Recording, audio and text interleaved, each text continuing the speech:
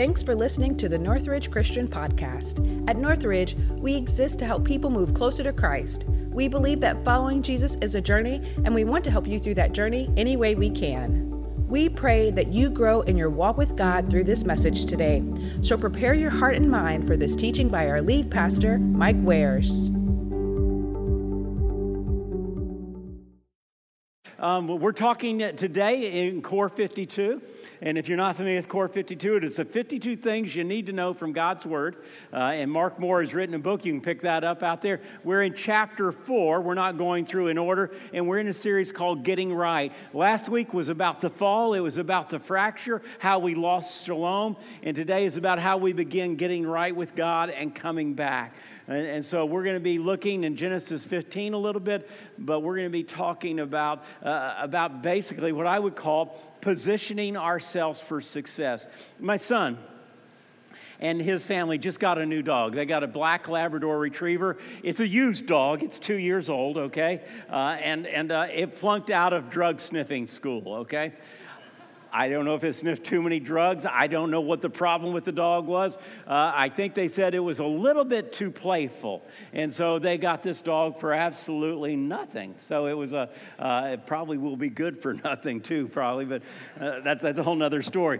But this is what I believe. I believe you can learn a lot from dogs. And this is a picture of my favorite lab, Splash the Wonder Dog. Now, Splash the Wonder Dog taught me an important lesson. And it's what I would call positioning for success.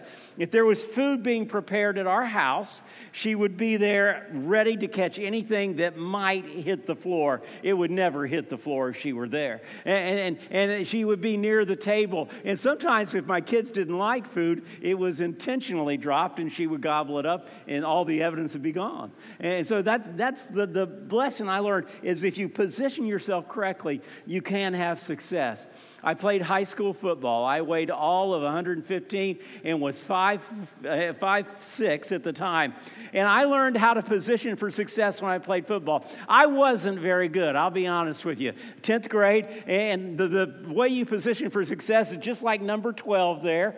He's standing right near the coach. Now, let me tell you how that works.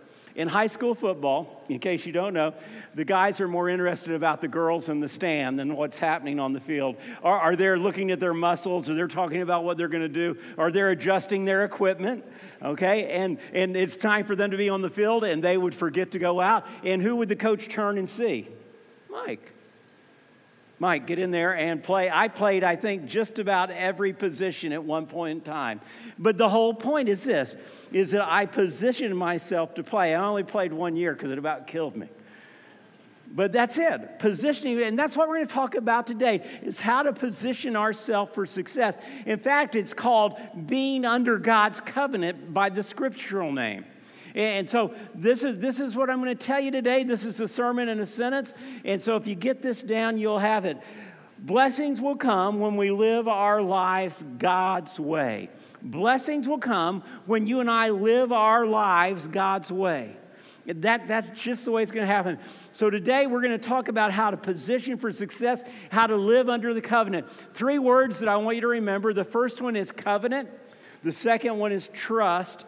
And the third one is blessings. Okay, the first one is covenant, the second one is trust, and the third one is blessings. What's the third one? You guys are good. Repeat them with me.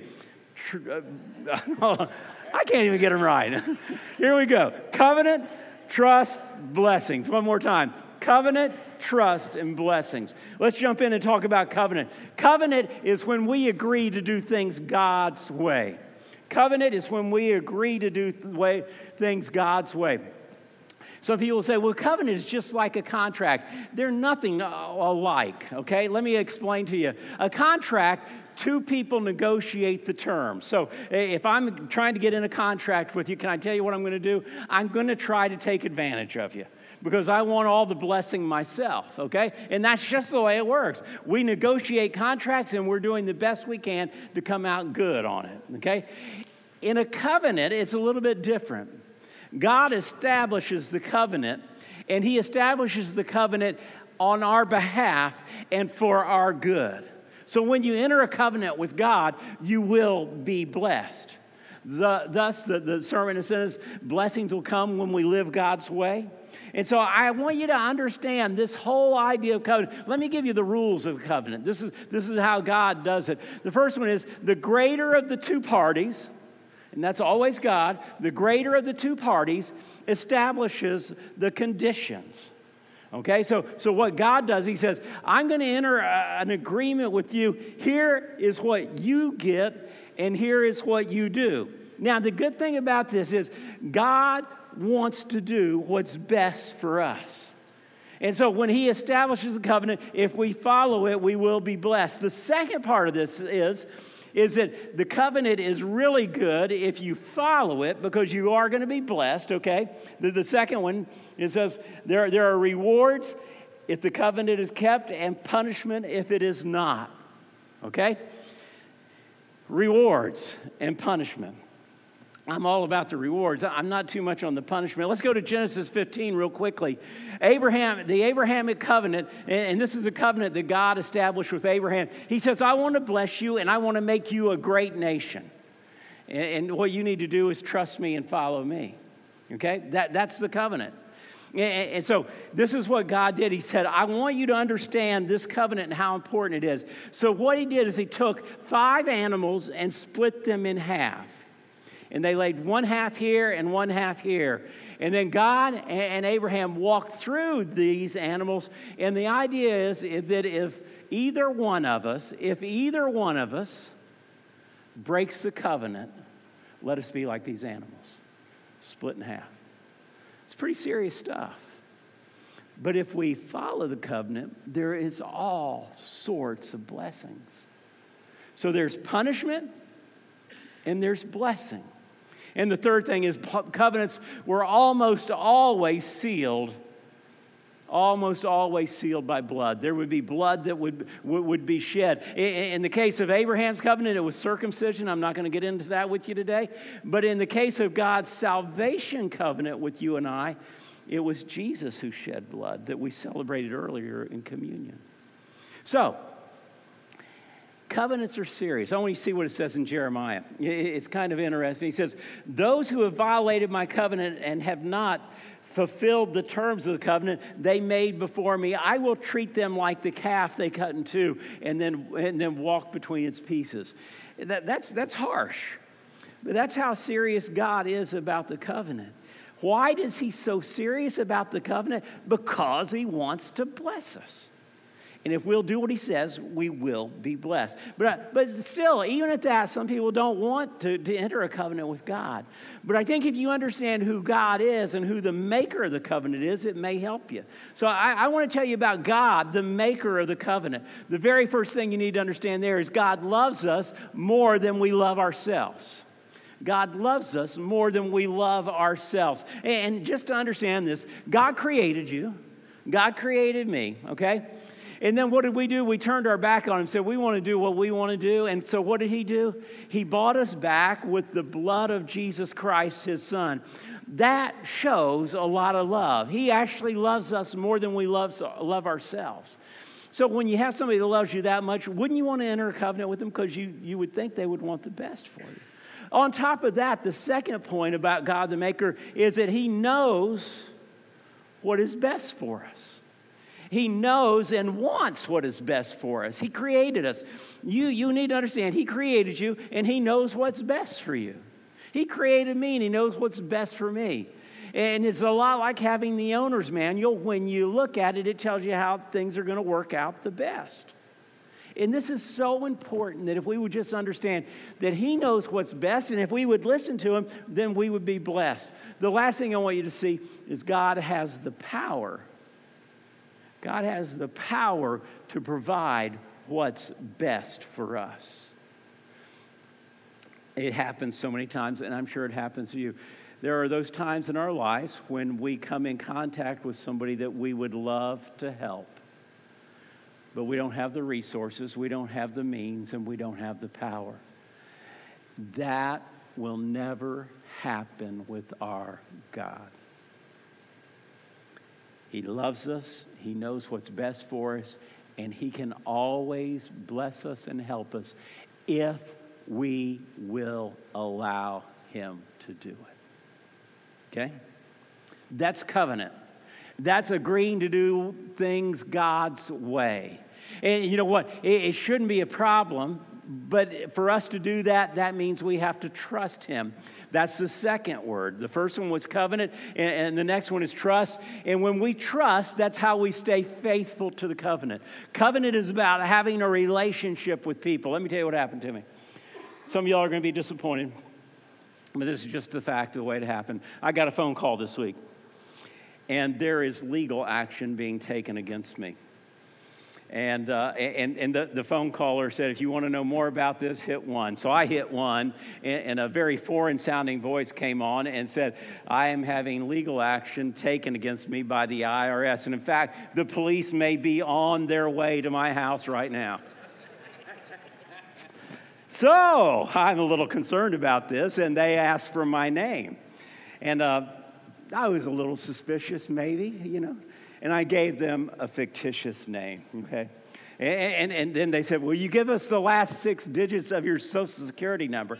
And I said, well, you guys should already know this. He says, well, we just need to confirm. We just need to confirm that it's you. And I said, why do you need the last 6? They only asked for the last 4. And they said, just to confirm. And so I gave them, again, fictitious numbers. And then he gave me my case number, and I wrote it down, of course, because I wanted to remember it in case this is true.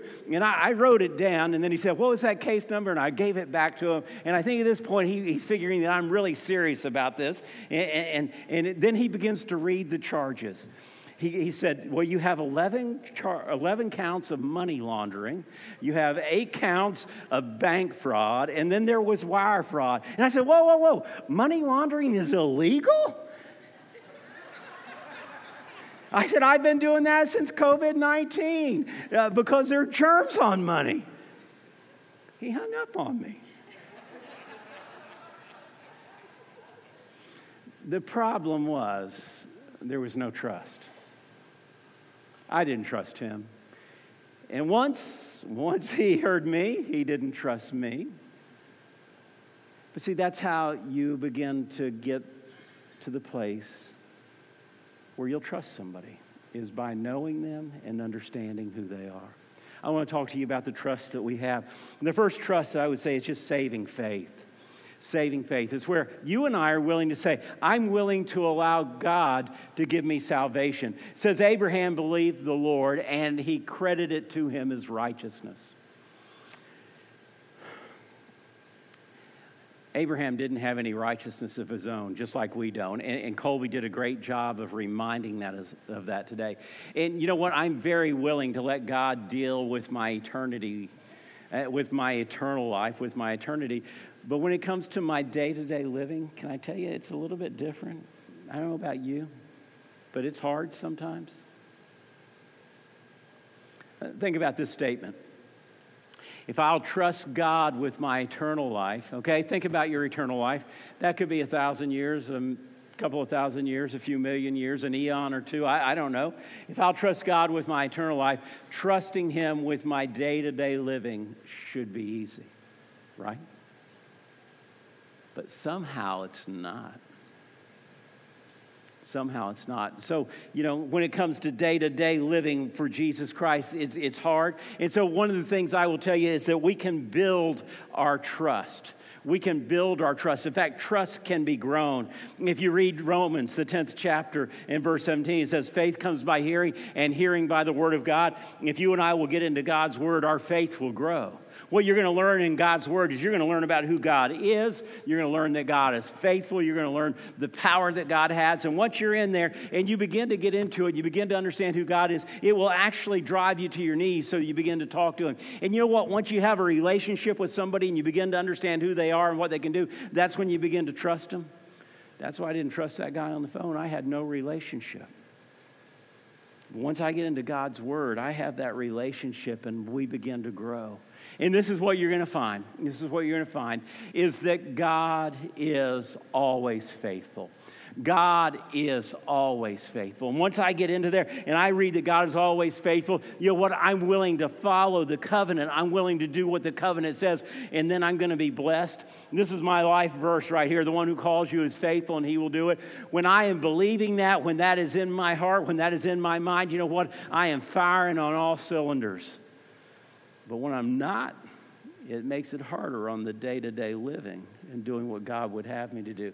I had a staff member not too long ago, and they asked me this question: how do you get through the tough times? And that's where I went. The one who calls you is faithful, and he will do it. I keep on relying on the faithfulness of God. My daughter moved to San Francisco, and when she moved there, I knew we were going to have to go visit, okay? And I knew we were going to have to cross the Golden Gate Bridge at some point. And I'm not crazy about heights. If anybody with me here? I'm not crazy about going above the water about 300 feet and, falling off the bridge to my death and freezing to death and all that good stuff. Just not excited about it. And I don't know about y'all, but I saw this in a younger time. It was a bridge that looked like the Golden Gate Bridge. And the wind hit it, and the bridge did this, and everything was flying off the bridge. And finally, after about 10 minutes, it collapsed. And I'm thinking, I ain't going on that bridge, okay? I actually thought it was the Golden Gate at some point, but it wasn't. It was a bridge in Tacoma, Washington. So once I found that out, I felt a little bit better about going across the Golden Gate, but I still wasn't going, okay? So I began to read about the Golden Gate Bridge. Now, I'll just tell you a few things I found out. This bridge is built to withstand 100-mile-per-hour winds. But when the winds hit 60 miles per hour, they're shutting it down anyhow, okay?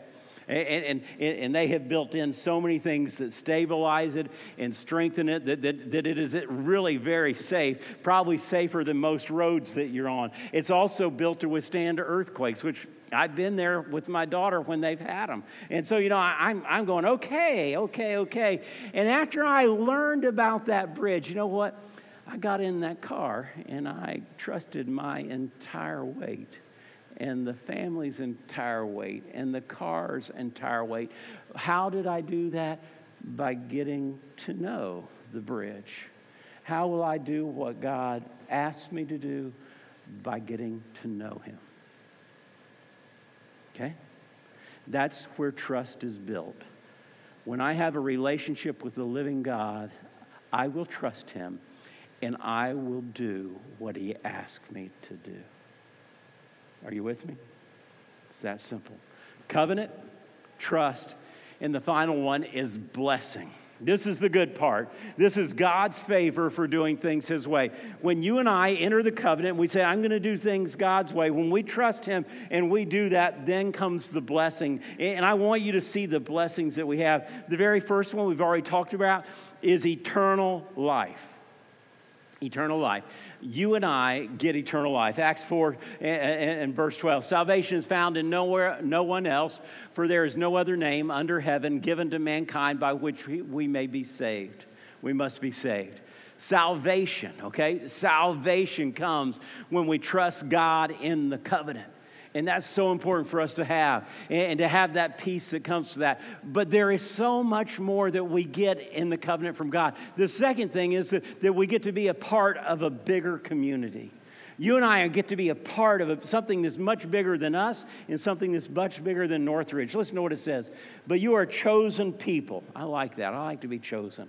A royal priesthood, a holy nation, God's special possession, that you may declare the praises of him who called you out of darkness into his wonderful light. We sang about that just a few minutes ago, calling people out of darkness into light. That is our purpose in life. You are a part of something more than Northridge Christian Church. This town has an incredible group of churches.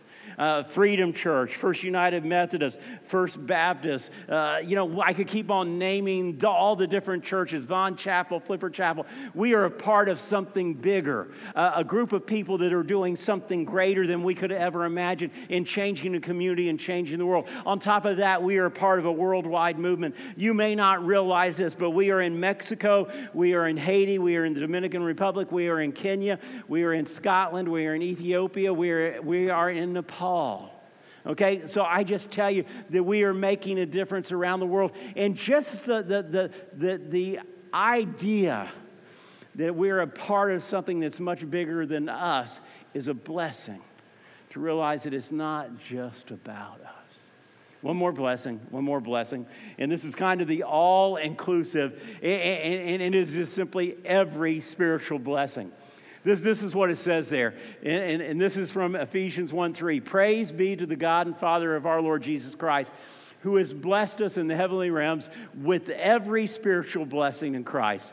That's Ephesians 1:3. Now, I want you to understand that because it's so important. The blessings that you and I have that come from Jesus Christ. First one is we get the Holy Spirit who lives in us and strengthens us and guides us. We have 24/7 access to our Creator.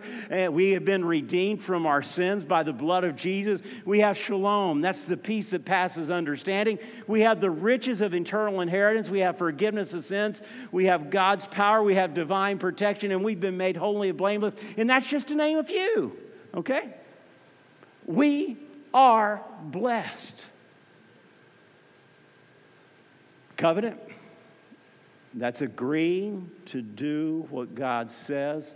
Trust means that we will do it, and then what happens to us? We're blessed. You've heard it said that if it seems too good to be true, that it's just too good to be true. That if it seems too good to be true, it's too good to be true. That's not the case when you have a good God that loves you and wants the very best for you. And He knows what is best. And He says, if you'll do things my way, guess what? It is too good to be true. I will open up the blessings of heaven on your life. I was a freshman in college. I took the class on the mission of the church. Bernard Riley, Dr. Riley, was the professor, and this is what he did.